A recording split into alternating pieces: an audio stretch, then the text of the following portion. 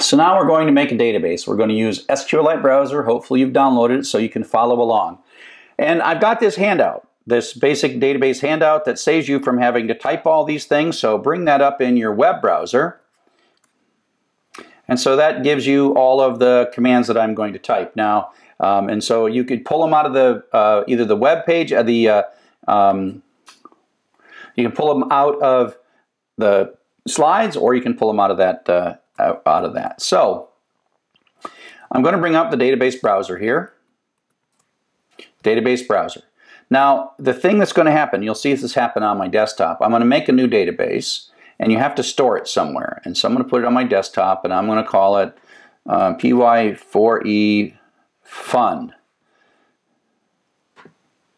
And so we should see a new file on my database right there, py4e fun. Now that's a file that you don't want to edit with a text editor or anything like that. This is a database that this is a file that's to be read by SQLite browser and nothing else.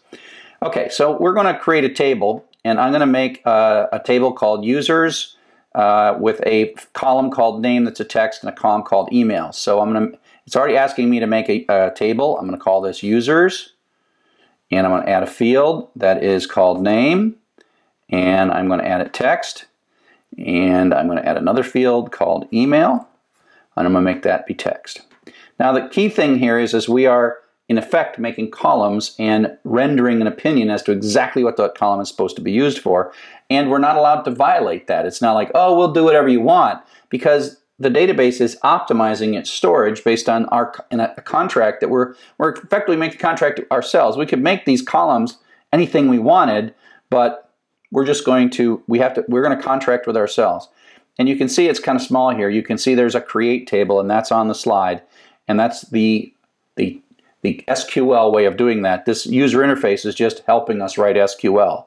So now I'm going to just say OK, and if you take a look, you can see that I now have a table users, and I can look at my database structure, the table users, and away we go. And so now that is creating it, and like I said, here in the slides is the create statement, or on the web page there's the create statement that could have done it. Now we can insert some data. Let's add a new record to this database users, and we'll call this guy name Charles C7 at umich.edu. So now we have a record. So it's kind of like a database, a spreadsheet.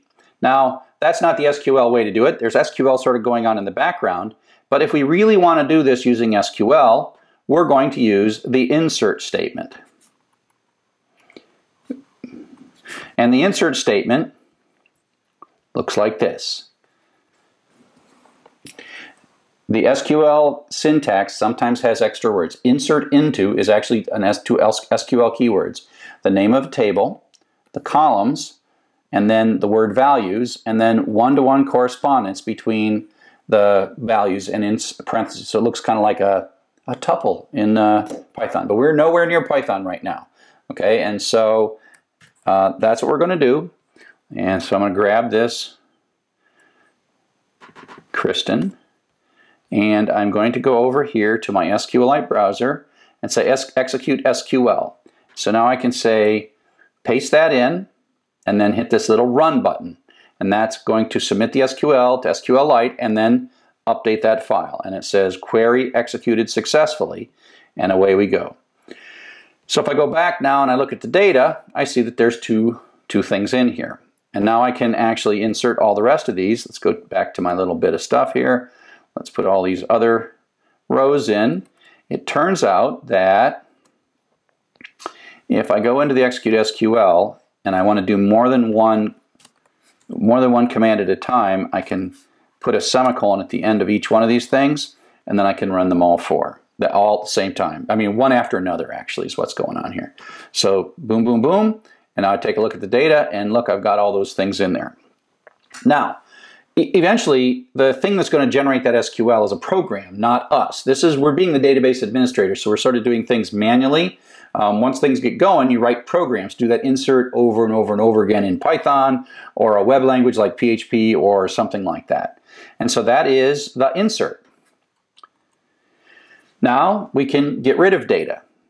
And so I'm going to say delete from, that's the keyword, users is the name of a table, where is a where clause. We'll have lots of where clauses in SQL, which is, it's not like an if, in effect the delete is going towards the whole table and being turned on and off by this where clause. So delete from users, if you didn't put the where clause on, will actually delete all the rows.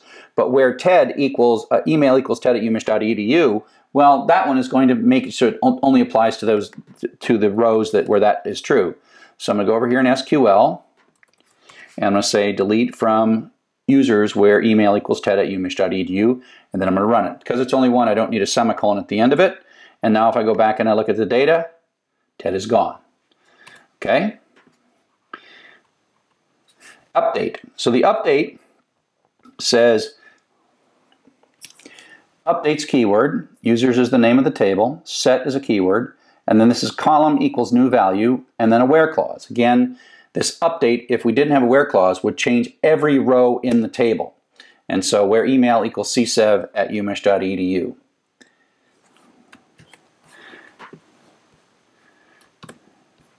Oh, I got to change that because I already got the name to be Charles. So you see the name is already Charles, so I'll just execute here. Make this be Chuck so we see it. And then I run it, and then you take a look at the data, and it's changed. That's it. That's an update statement. You're doing great. You're doing great. And so